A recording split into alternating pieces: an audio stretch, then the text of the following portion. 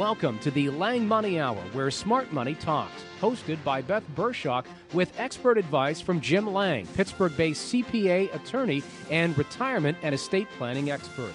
Jim is also the author of Retire Secure, Pay Taxes Later.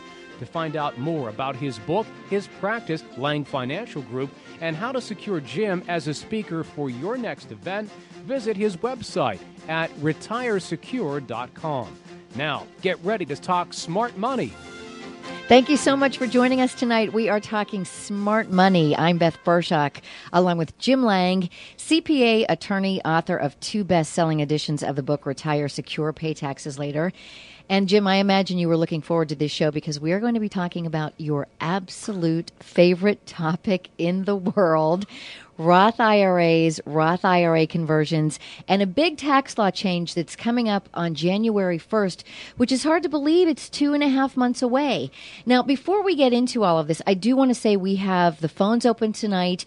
If you want to call in with a question, we already have a couple of email questions that we're going to be getting to a little bit later on in the hour.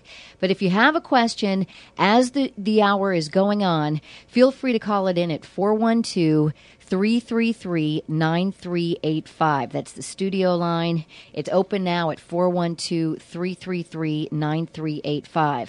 Jim, before we get into the essence of Roth IRAs and Roth IRA conversions, I want to give your background on this topic because you go back to the very beginning of Roth IRAs, and you wrote the very first peer-reviewed article on Roth IRAs, which was for the Tax Advisor, reviewed by CPAs, and they are a tough crowd.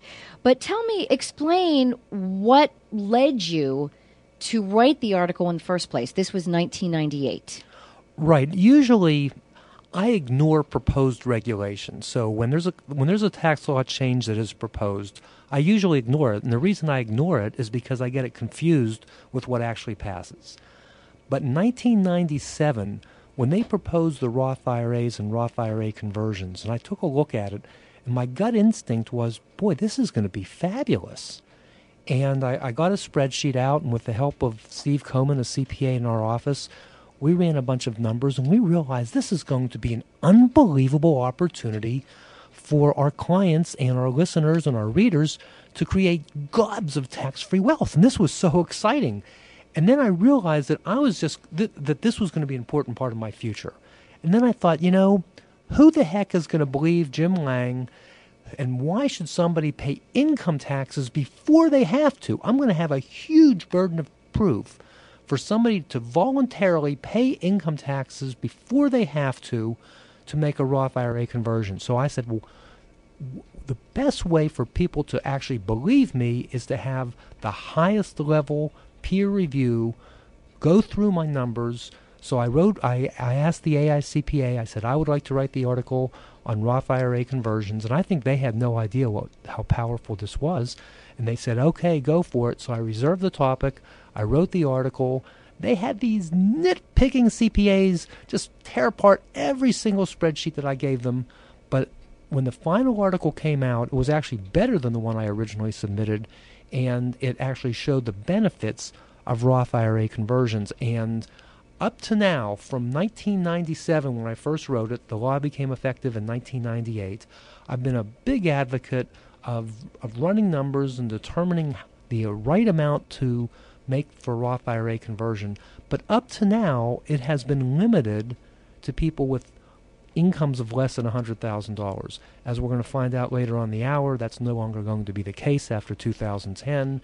And the floodgates for virtually everybody with an IRA or a retirement plan to literally build a tax-free dynasty are going to open in January 2010. And I've been looking forward to this for years. Now, coming up, we're going to be talking about some of the changes, the tax law change in 2010. But let's start with, what is the difference between a traditional IRA and a Roth IRA? A traditional IRA, first of all, you're getting a tax deduction. And by the way, I'll even expand the question to say a traditional IRA or a traditional 401k or 403b or SEP or KEO, or all those types of retirement plans where you make a contribution to a retirement plan and you get a current income tax deduction. which ultimately is going to result in some money back from your or a reduction of your tax bill. That money grows income tax deferred, meaning that you don't have to pay income taxes on that money or on the growth or on the interest or on the capital gains until you actually withdraw the money. At that point, you have to pay the tax. The Roth IRA is money that you do not get an income tax deduction for up front, so that's the bad part. But the good part is it grows income tax free for the rest of your life, the rest of your spouse's life, the rest of your kids' lives, and even the rest of your grandkids' lives. So by being willing to pay the taxes up front, you end up, in effect, having the harvest, if you will, the total distributions income tax free. But there are some other benefits as well, and one is with the Roth IRA, there is no required minimum distribution for the Roth IRA owner. That's correct, and a lot of people say, oh boy, I want to do a Roth IRA conversion so I won't have to be forced to take money from my retirement plan once I turn 70, and I would say that is a bonus. The real benefit when you run the numbers, which we obviously do on Roth IRA conversions, is the income tax-free growth that you're getting for your life, your spouse's life, and the lives of your children and grandchildren. But of course, if you plan to leave it to, say, your grandchildren, the fact that you don't have to take a required minimum distribution is extremely beneficial. Yes, it is, because that way more and more money can continue to accumulate income tax-free. Now, what happens to the spouse in that case, the spouse or the beneficiary? If it goes to the children or the grandchildren, are they forced to take RMDs? Well, there is a difference. If you make a Roth IRA conversion, you don't have to take an RMD. If you then die and leave the money to your spouse, he or she doesn't have to make a required minimum distribution of the Roth IRA. But then if you leave it to a non-spousal heir, someone who is not your spouse, it might be most likely your children or your grandchildren, but it could be a niece or a nephew or a friend or a partner or anybody you like. That partner or friend or most likely child or grandchild will have to take a minimum required distribution. And the way that minimum required distribution of the inherited Roth IRA is calculated is you take the life expectancy of that beneficiary. So let's say the beneficiary is 30 years old and has roughly a 50-year life expectancy. You would take 50, divide that into the balance of the inherited Roth IRA. So let's say it's $1 million. So that person would have a minimum required distribution of the inherited Roth IRA of $20,000.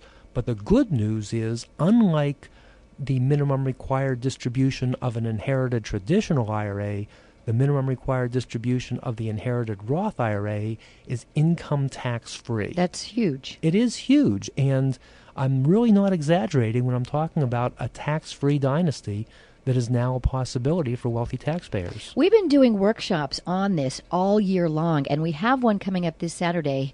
It's in Monroeville at the Holiday Inn on Mosside Boulevard. And in fact, you can go online, www.retiresecure.com, get all of the information on there. And we have one coming up also on November 21st. These are absolutely free, by the way. But if you want to hear all of this from Jim in person, I would definitely recommend that you attend one of these workshops.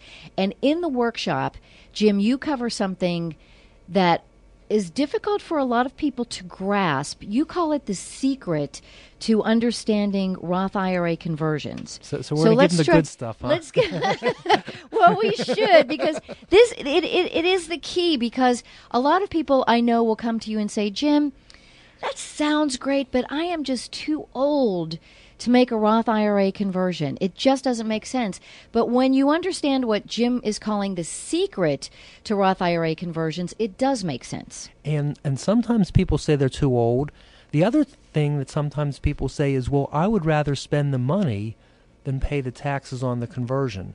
And when somebody tells me that, I know that they don't really understand Roth IRA conversions, because with a Roth IRA conversion, you yourself, forgetting your kids and your grandkids and your spouse or anybody else, but you yourself will have more purchasing power. You'll have the ability to buy more goods and services. But anyway, here is the secret. All right. The key to understanding Roth IRA conversions, and for that matter, it's something that everybody should understand who has an IRA and a retirement plan, is that there is a difference between total dollars and purchasing power. So let's say you have 500,000 or a million or whatever the number is in an IRA, 401k, 403b, SEP, etc. You can't go out and buy $1 million worth of goods and services with that $1 million IRA. The reason is because you have to pay income tax. So depending on your income tax bracket, you might have to pay 25, 30% or whatever it might be on the withdrawal of money from your IRA.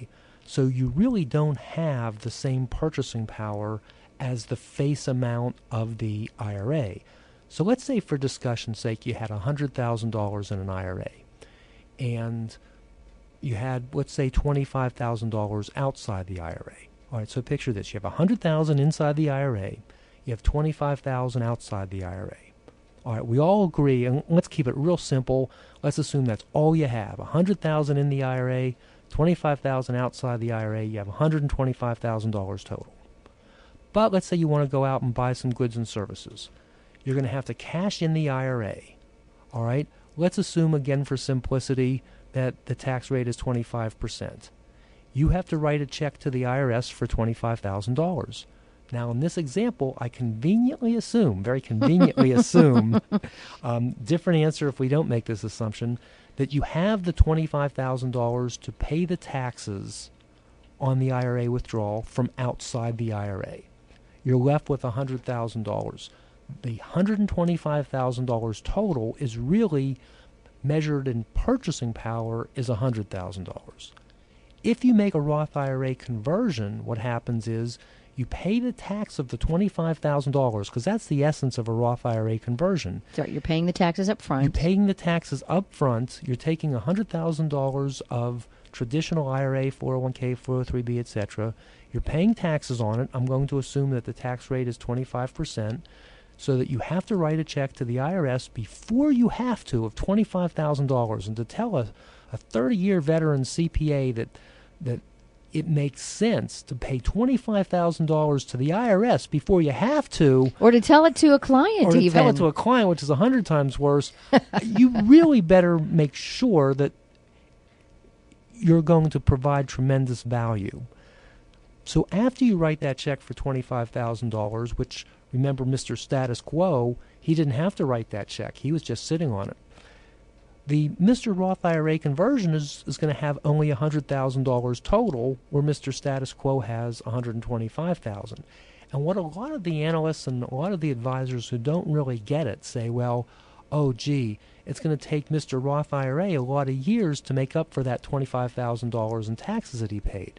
So therefore, Roth IRA conversions are good for young people but not for old people. But that's not right, because measured in purchasing power, we have the same amount of purchasing power on day one because there's no tax on the Roth IRA conversion. So day one, you're even. You're even. So day two, you actually start to inch ahead. And how long, I know you've done all of these calculations, but going down the road, what is the benefit if you are the Roth IRA owner? All right, let's for the moment forget the kids and forget the grandkids. And let's take two people, Mr. Status Quo and Mr. Roth IRA conversion. They each have the exact same amount of money inside and outside the IRA. They both invest identically. They both spend identically. Everything is identical about them. Mr. Status Quo has money in his IRA that's going to grow, but he's going to have to take money out with minimum required distribution, and he will have to pay income tax every time he takes a distribution from his IRA. But he also has the $25,000 outside the IRA. Mr. Roth IRA conversion, on the other hand, he only has $100,000 total, but that money's growing income tax free. If you take Mr. Roth IRA conversion and Mr. Status Quo and you project them forward into the future for 20 years, all right, Mr. Roth IRA conversion is going to have $40,000 more than Mr. Status Quo. Which is nothing to sneeze at. So think about this. You make a $100,000 conversion right now, and you and or your spouse live for 20 years. You will have an additional $40,000 at the end of the 20 years, and you will have more purchasing power practically the whole way along. Because there's a question mark on Mr. Status Quo, which is, what will the tax rates be when he starts to withdraw that money? If you assume that the tax rates are going to be higher than they are today, then the benefits would be considerably more than $40,000. I've more or less assumed a flat income tax rate. If you think tax rates are going up, then it is wonderful to make a Roth IRA conversion while the tax rates are at basically their historical low, and have that money grow tax-free. Well, it takes the tax rate out of the picture when you make the Roth IRA conversion if the rates would go up. Well, that's right, because there's going to be no taxes on the distribution.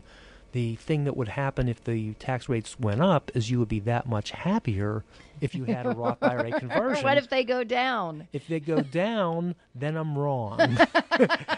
So I'll tell everybody right now, if you make a big Roth IRA conversion and all of the United States has a huge tax decrease, or I'll tell you the other way I'm wrong, is if they eliminate the income tax.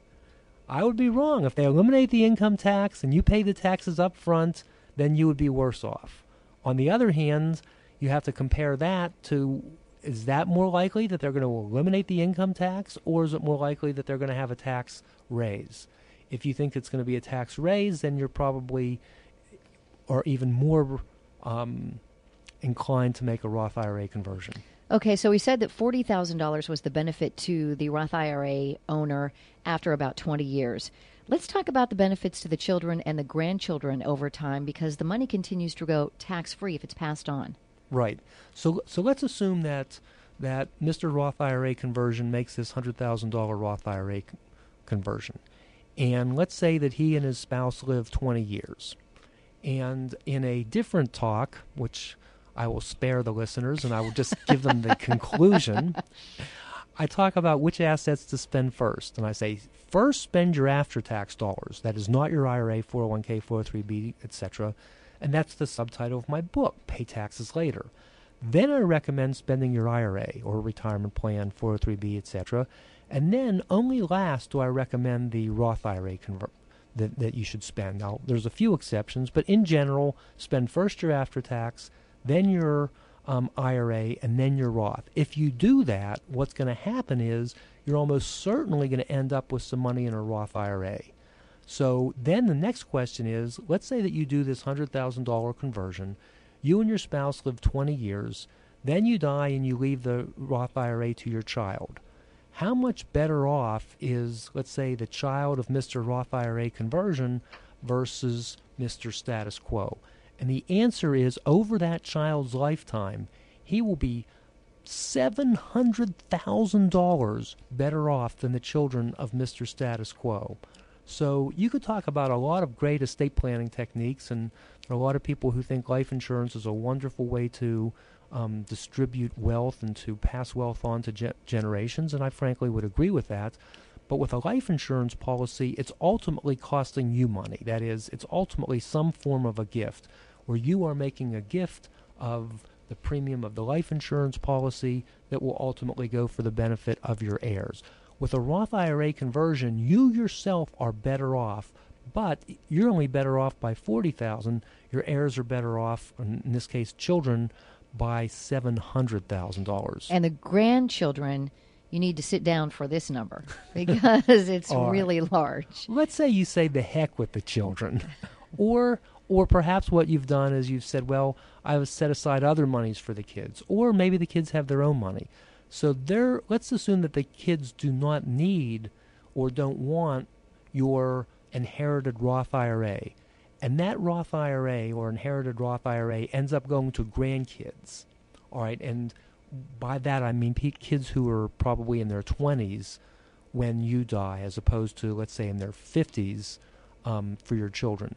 If you leave the money to a grandchild, the grandchild's minimum required distribution of the inherited Roth IRA is very small in the early years, leaving the bulk of that inherited money to continue to grow income tax-free for the rest of the grandchild's life. The grandchild will be better off by $8.6 million. over their lifetime. Now we should be fair, and if Steve were here, Steve is one of he does all of the analysis on the Roth IRAs at our office, and he is just incredibly technical. He would say that's not in today's dollars, so we need to be fair. He's right. So the question is, yes, they're better. In actual dollars, they will be the children will be better off by $700,000. So how much is that in today's dollars? If you include inflation, the kids will be better off by $161,000. The grandkids will be better off by $816,000. I didn't state all my assumptions, by the way, but I think they're pretty reasonable. But in today's dollars, the grandchildren will be better off by $800,000. But no matter, it's still a huge difference. It's a huge difference. So you are literally talking about an income tax-free dynasty that is good for you, better for your children, and wonderful for your grandchildren. And Jim, we are going to take a quick break. When we come back, I want to talk about the tax law change that's coming up January 1st. We are getting very close. It is the Lang Money Hour, where smart money talks. The Lang Money Hour, where smart money talks, featuring the expert advice of Pittsburgh-based CPA attorney Jim Lang. More coming up on KQV AM 1410. The Lang Money Hour continues on KQV AM 1410. For all of your financial needs, turn to Lang Financial Group in Squirrel Hill, 412-521-2732. Let's talk more smart money. We are talking smart money. I'm Beth Bershock along with Jim Lang. And I did mention earlier that we are taking calls in the studio tonight, 412-333-9385. It's all about Jim's favorite topic tonight, Roth IRAs, Roth IRA conversions. A little bit later on this hour, we're going to be telling you about the big tax law change that's coming up on January 1st. And we do have a call coming in from Texas. John is on the line. Hi, John. Hi, how are you doing? What part of Texas are you from? Dallas-Fort Worth. Great to have you listening tonight. Obviously, you're listening online at kqv.com. Exactly. What is your question for Jim? I have set up, as he recommends in his new book, a one-person 401k Roth IRA, and I'm trying to make sure what income can fund that when you have a limited partnership. Can it be 1099 income? And specifically, I have an installment sale where I sold some assets. Can I use that income to make contributions into the 401k? Okay, first I'll start with a couple things. First of all, I think you're a very smart guy because you bought my book. So, that's the good news. I'm smarter now that I bought your book, actually. Well, good. The book is Retire Secure, by the way. The book is incredible. All right. Oh, well, thank you. So, I've read about 15 books on this topic, and yours is the encyclopedia I use. Oh, can you, I didn't quite hear what you said there. I'm sold on it. I actually just bought some more copies to give to some friends. Well, that's really good. The only thing that isn't such a positive note is that you should know that Dallas is not America's team. That is a misnomer. It is well proven that there are more Steeler bars and more Steeler supporters throughout the entire, not just the country, the world, John, in Dallas. And that is just a marketing ploy that somebody at Dallas came up with you're not before the much, Steelers. You're not going to get much argument from me. Not just the Cowboys, but the Mavericks and everybody else down here. We play the best in the regular season. We choke when the playoffs get here. So I don't have much to brag about down here lately. All right. So first let's talk about the. So you obviously have some self-employment income, although I'll get to your question even more specifically. Okay. But first, let's talk for the benefit of all our listeners who have access to not even just a one-person 401k, but even a 401k plan at work. Right. All right. And the 401k plan, most 401ks or the traditional 401k, is like I've been talking about, like the traditional IRA. You make a contribution, you get a tax deduction, the money grows income tax deferred, and then when you take the money out, you have to pay income taxes. Recently, the IRS now allows a Roth 401k. So that means people in a 401k plan, if their employer has implemented this plan, which is a big if because most employers have not, but if they have, the employee's share of the retirement plan you have a choice of either putting money in a traditional 401k or a Roth 401k. So the employee portion, which if you're over 50 years old can be up to $22,000, can go into a Roth 401k, and I'm guessing that is, if it is available to them, what most people who are working should do if they can afford it, is to put money in a Roth 401k. Now, what you have is a one-person 401k, meaning that since you're not working for a company or an entity that has a retirement plan, you set up your own retirement plan, which I applaud you for. Now, the Roth 401k, like any retirement plan, whether it's an IRA or a 401k or a 403b or a SEP or a KEO or anything else, calculates the amount of money that you're allowed to contribute using earned income as a base. So let's say that in your business you earn $100,000. Well, that can be the base, and from that there's a little bit of a complicated formula that, and by the way, the answer is probably about $35,000 or $40,000 of how much money you can contribute to that retirement plan. Now, you mentioned that you have some earned income, but you also said that you sold some things on the installment basis. Yeah, here's what I know that I could do it if I had W-2 income, but I have an installment note that's coming in and a 1099 miscellaneous income, and what I'm trying to make sure is that those qualify as earned income so that I can make contributions. It's a limited partnership that has those. And because it flows through to me on the K-1, I think that's earned income and I can put it on there. But I'm trying to make sure, because my CPA says, well, that flows through to you, and I'm trying to maximize what I put into my 401k, Roth and non-Roth. Well, I think that's good. You might have a complication because the partnership is the entity that would have the 401k. It must be the employer. Now, here's the deal.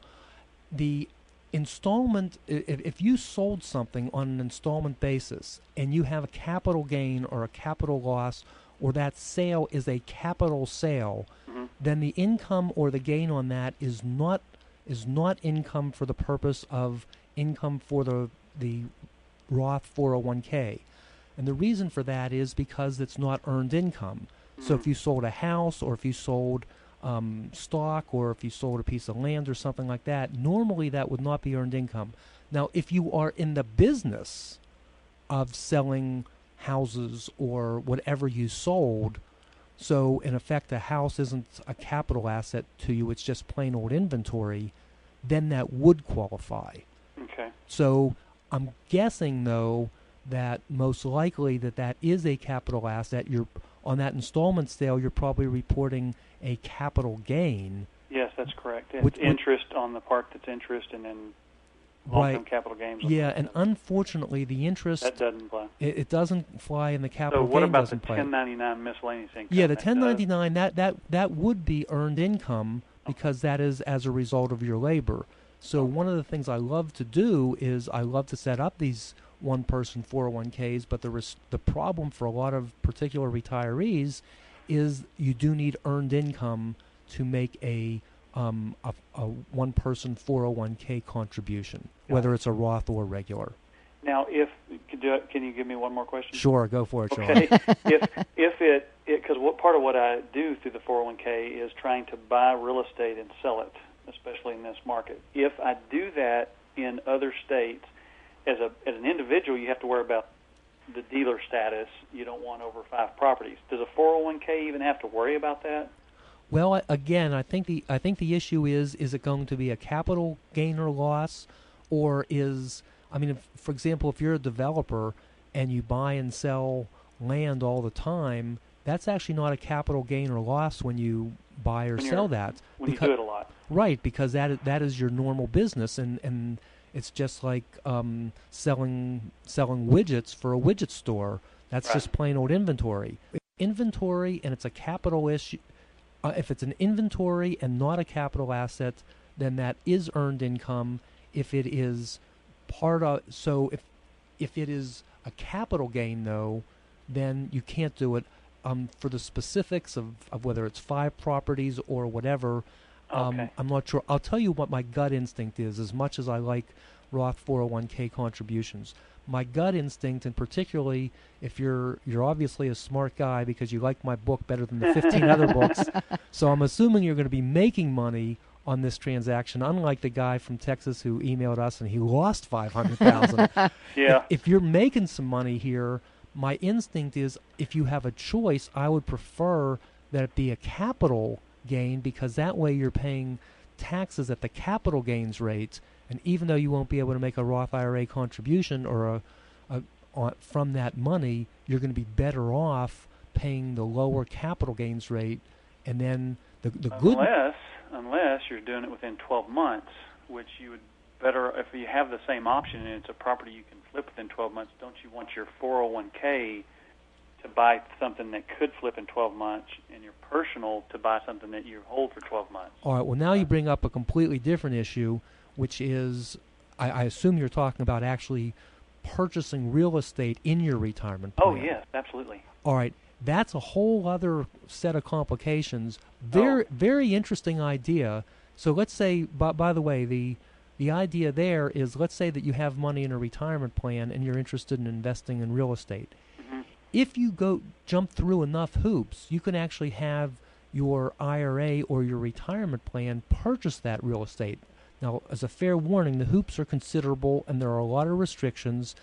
You're obviously not going to get a deduction, or you don't do that with property that the idea is to get a tax deduction or to have losses flow through to you. Right. You do that with property that you think is going to appreciate in value and is going to throw off taxable income. Which is what I'm doing. A whole other area. I really like that idea, and I'll tell you what I think works really well, which is kind of like the home run. So let's say right now your IRA or your retirement plan buys a piece of property that is presumably valued relatively low right now, because that's where real estate is. Yes. And then using a relatively current evaluation or appraisal, you get a value on it. You make a Roth IRA conversion of that much. Then over the next 5, 10, 20 years, the property appreciates considerably. Then let's say you ultimately sell it. The sales are going to go into your Roth IRA or your Roth 401k, and you're without paying taxes. And you will have created gobs of tax-free wealth. Very advanced technique. Lots of caveats on that. There's a whole bunch of rules and a whole bunch of hoops you have to go through. Thank you for your question, John. I appreciate it. Hey, thanks, much. John. John checking in from Texas tonight, 412-333-9385. And the original question that he brought up, which is one-person 401k, which is a strategy that is in the book. It's in Retire Secure, Pay Taxes Later, the second edition.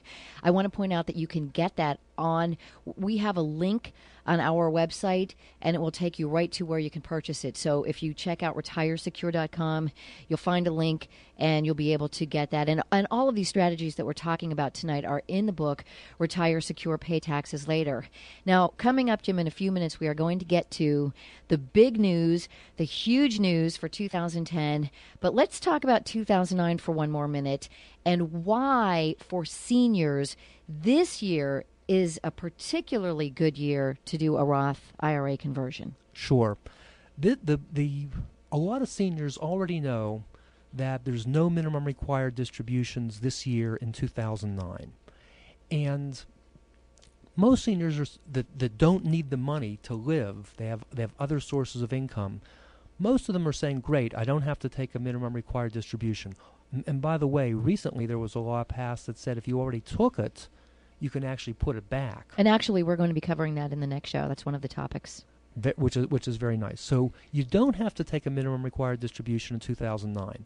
Now, if you think about it, you want to make a Roth IRA conversion, which is adding income to your existing income. So you want to do that when you're in the lowest tax bracket possible. Well, I used to tell people do the Roth IRA conversion after you retire, so you don't have your income from your job or wages from your job, or you don't have self-employment income from your business, but do it before age 70 and a half so you don't have the income from your minimum required distribution. And that was usually the best year. Now, if you think about it, in 2009, if your income is less than $100,000, then what that means is is that you will presumably be in the lowest tax rate you'll ever be in the rest of your life. And that's going to be the best year for seniors to make a Roth IRA conversion. So all the hype, which we're going to get to, which is well-deserved for people who have income over $100,000, is 2010, but the sleeper is doing the Roth IRA conversion in 2009 for seniors who are going to be in the lowest tax bracket they will ever be in for the rest of their lives. So we're going through all our clients who are seniors that have IRAs, and we are examining whether and how much to do of a Roth IRA conversion, not just for 2010 for people who have over $100,000, but for people who make less.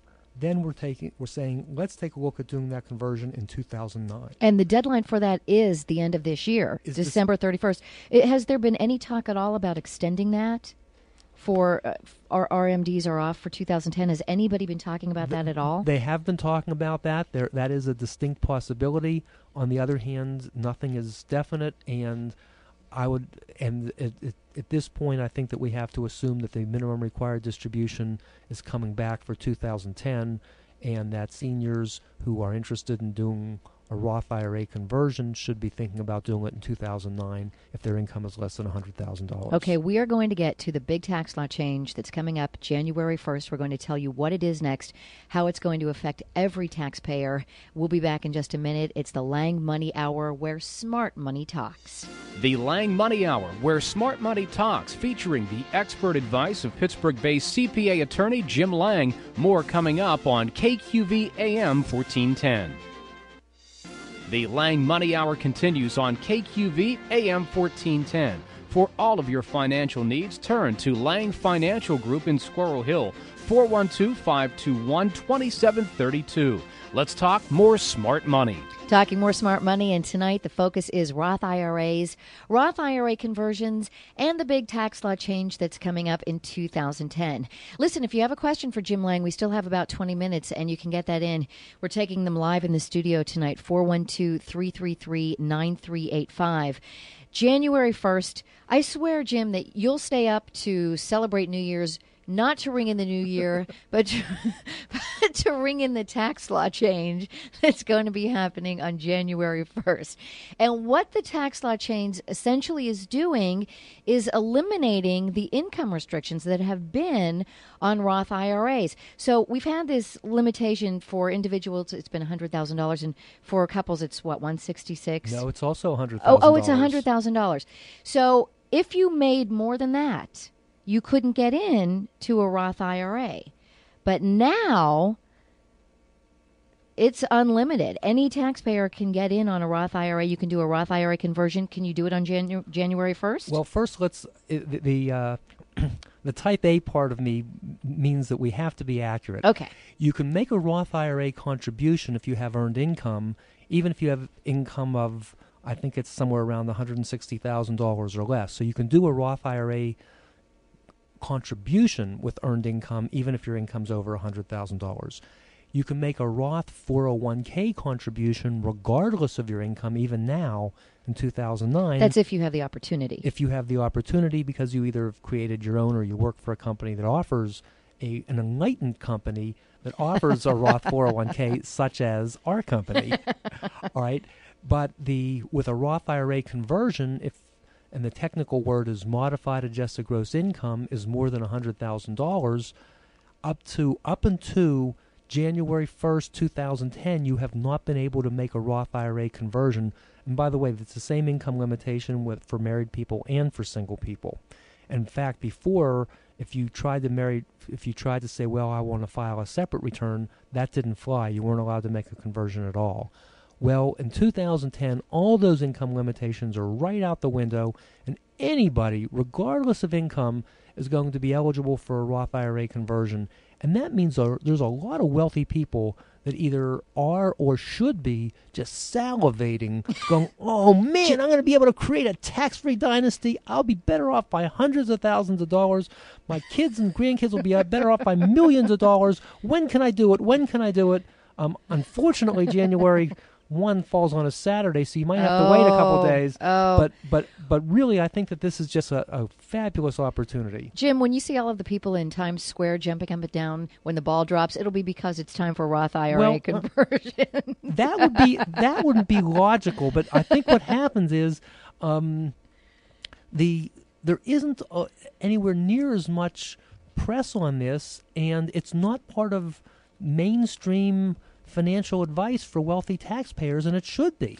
We have another question. This is coming from Bloomfield tonight. We have Dave in Bloomfield. Hi, Dave. How you doing? Great. Hey, you have a question about Roth IRAs, and what is your question for Jim? Basically, how do I get started? Like, where would I go? And usually, what is a minimum required to get started? Is it 10,000 or 5,000 or what? All right. Well, with a Roth IRA contribution, again, I'm assuming that you have some earned income, and if your employer doesn't offer a Roth 401k, or even if they do, and you want to start your own Roth 401k, you could go virtually anywhere where you could make an investment. So you could go down to the local bank, you could go to Vanguard, you could go to I'm not here making recommendations for different funds or different money managers, etc.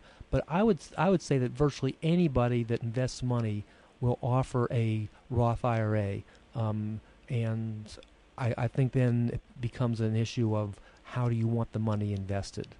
Is there usually a minimum that you have to get started? Yeah, there probably will be. I know if I was a company like that, I wouldn't take somebody says I want to make a 2-cent contribution to a Roth IRA, I certainly wouldn't take it because the paperwork would cost them more. So I would imagine that most of these companies are going to have some kind of minimum, whether it's $100 or $200 or whatever it is. I know that a lot of times what happens is people make contributions that are withheld from their paycheck at work, and that way you maybe put in $100 a month or something like that. I see. But the rule for you, if you have a job, is first put money into a retirement plan that your employer is willing to match.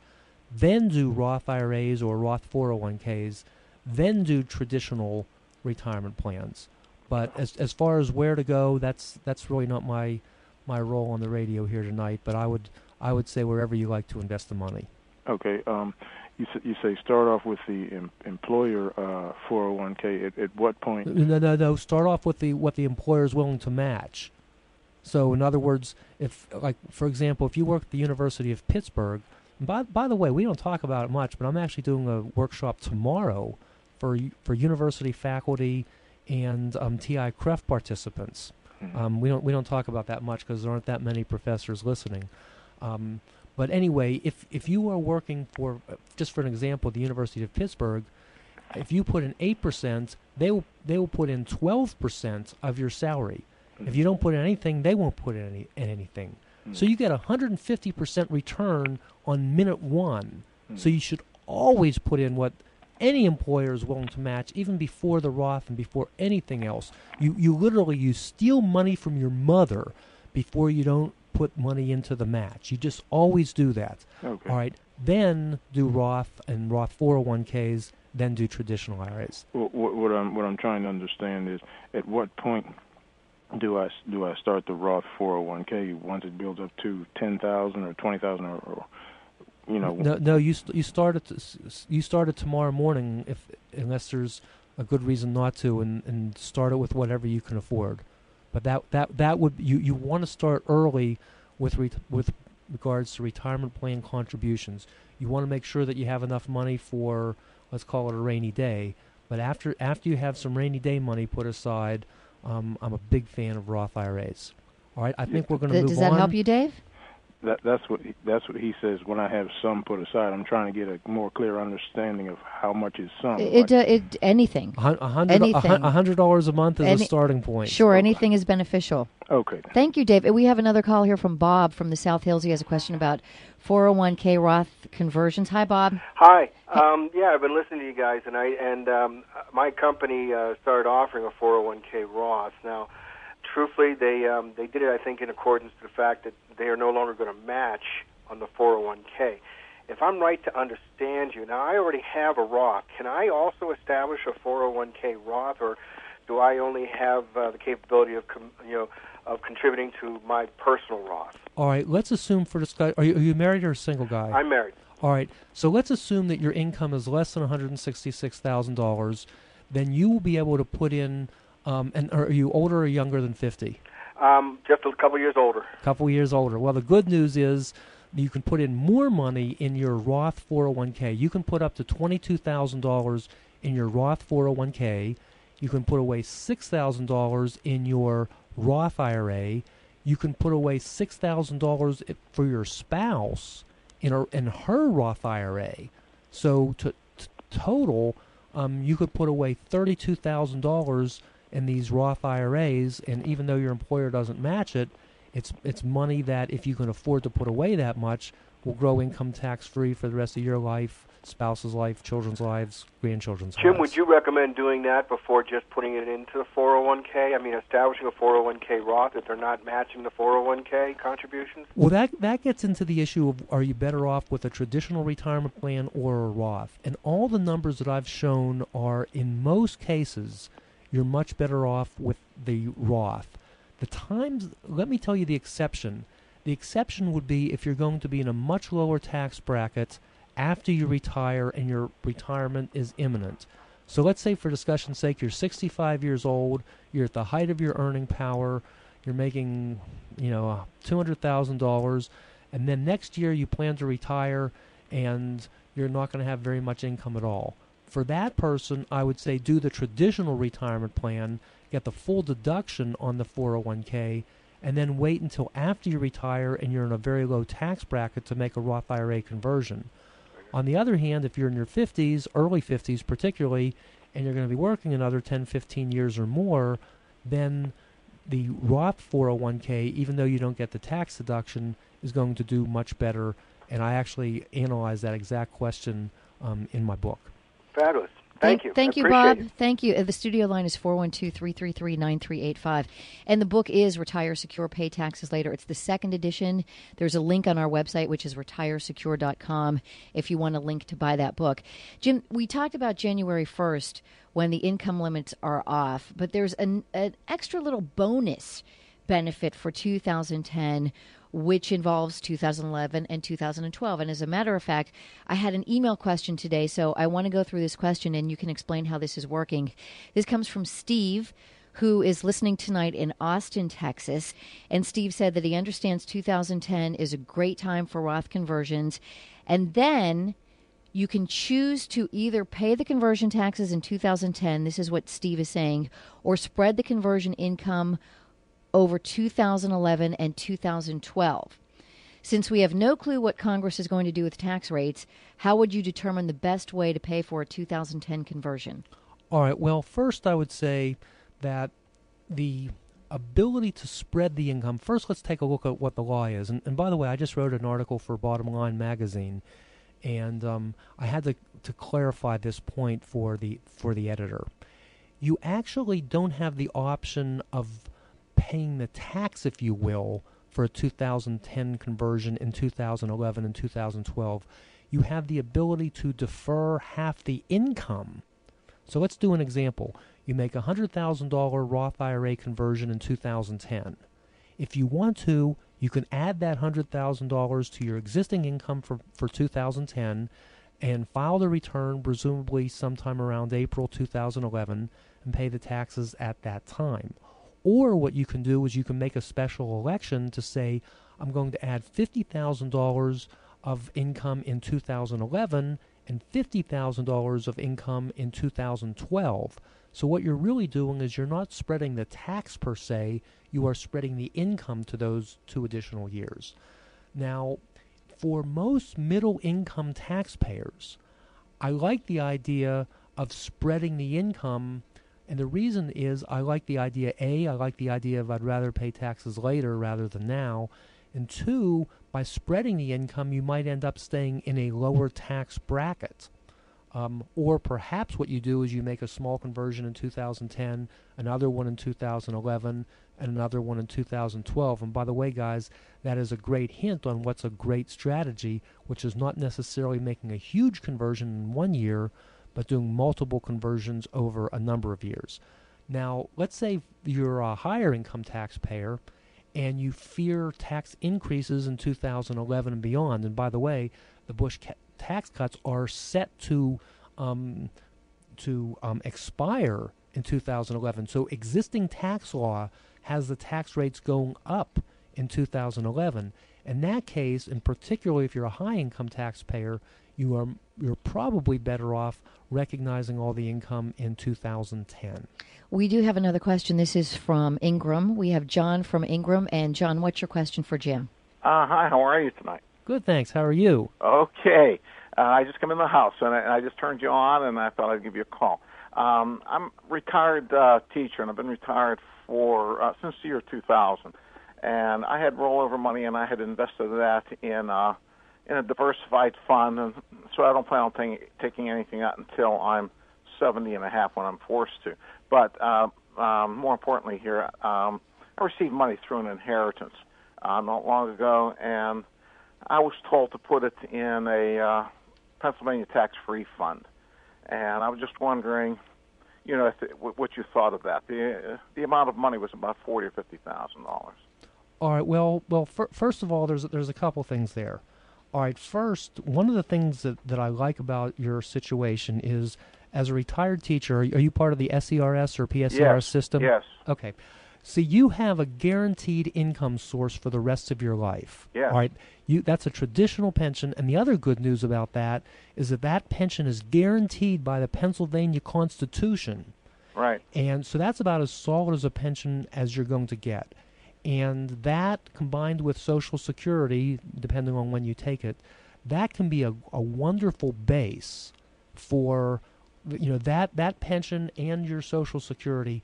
You can kind of look at that money as money that is going to pay the bills, it's going to keep a roof over your head, it's going to keep gas in the car, and it's going to keep food on the table. All right, now, if there is some other money, some, let's say, inherited money, I call that after-tax dollars. Yes, you could invest that money. One thing that you might consider is taking the money that you had saved as a teacher, and back then you had money in a 403B. You might have called it your annuity. The tax table was 403B. Let's say you have some IRA or 403B money. You might consider making a Roth IRA conversion of at least a small amount and using part of your inherited money to pay the taxes on the Roth IRA conversion.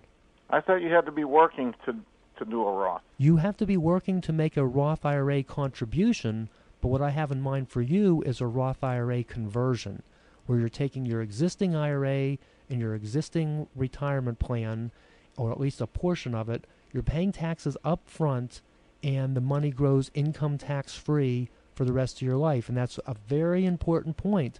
In fact, for a lot of people, a lot of retirees, and I probably have as many retirees or even more than people who are actually working in my practice, those people don't have earned income. They can't make a Roth IRA contribution. They can't contribute to a Roth 401k or a traditional IRA, but they can make a Roth IRA conversion, and so can you. John, does that help you? I guess it does. Okay. Yes. I see we're running up against the clock. We here, are. right? We are. Listen, he's even paying attention. We are just about out of time. Thank you so much for listening and for calling in tonight. We really, Jim, we have just been able to scratch the surface tonight on this topic. What I strongly recommend is that if you're listening tonight, and we obviously have people with a lot of questions, is that you come to one of the workshops. We have one this Saturday. It's at the Holiday Inn, Mosside Boulevard in Monroeville. Still some space, but we are close to capacity. 1-800-748-1571. That number answers 24 hours a day, so you can call it tonight. There's a session at 9:30 and then 1 to 3, 9:30 to 11:30 and 1 to 3. And then the next free workshop is going to be on November 21st. It's a Saturday. It's at the 4 Points by Sheraton in Mars. So really, you get to see Jim in person, and you can get all of this information in person. 1-800-748-1571. You can also find more details at retiresecure.com. And when we come back on November 4th, it's going to be all about year-end tax planning. So please join us for that. It's the Lang Money Hour, where smart money talks. Thanks for listening to the Lang Money Hour, where smart money talks. Portions of the audio that you just heard will be posted online at retiresecure.com. You can also find a list of upcoming events and topics at retiresecure.com. To seek Jim's advice personally or to speak to a member of his dedicated staff at Lang Financial Group in Squirrel Hill, call 412-521-2732. Join us again in 2 weeks when we talk more smart money.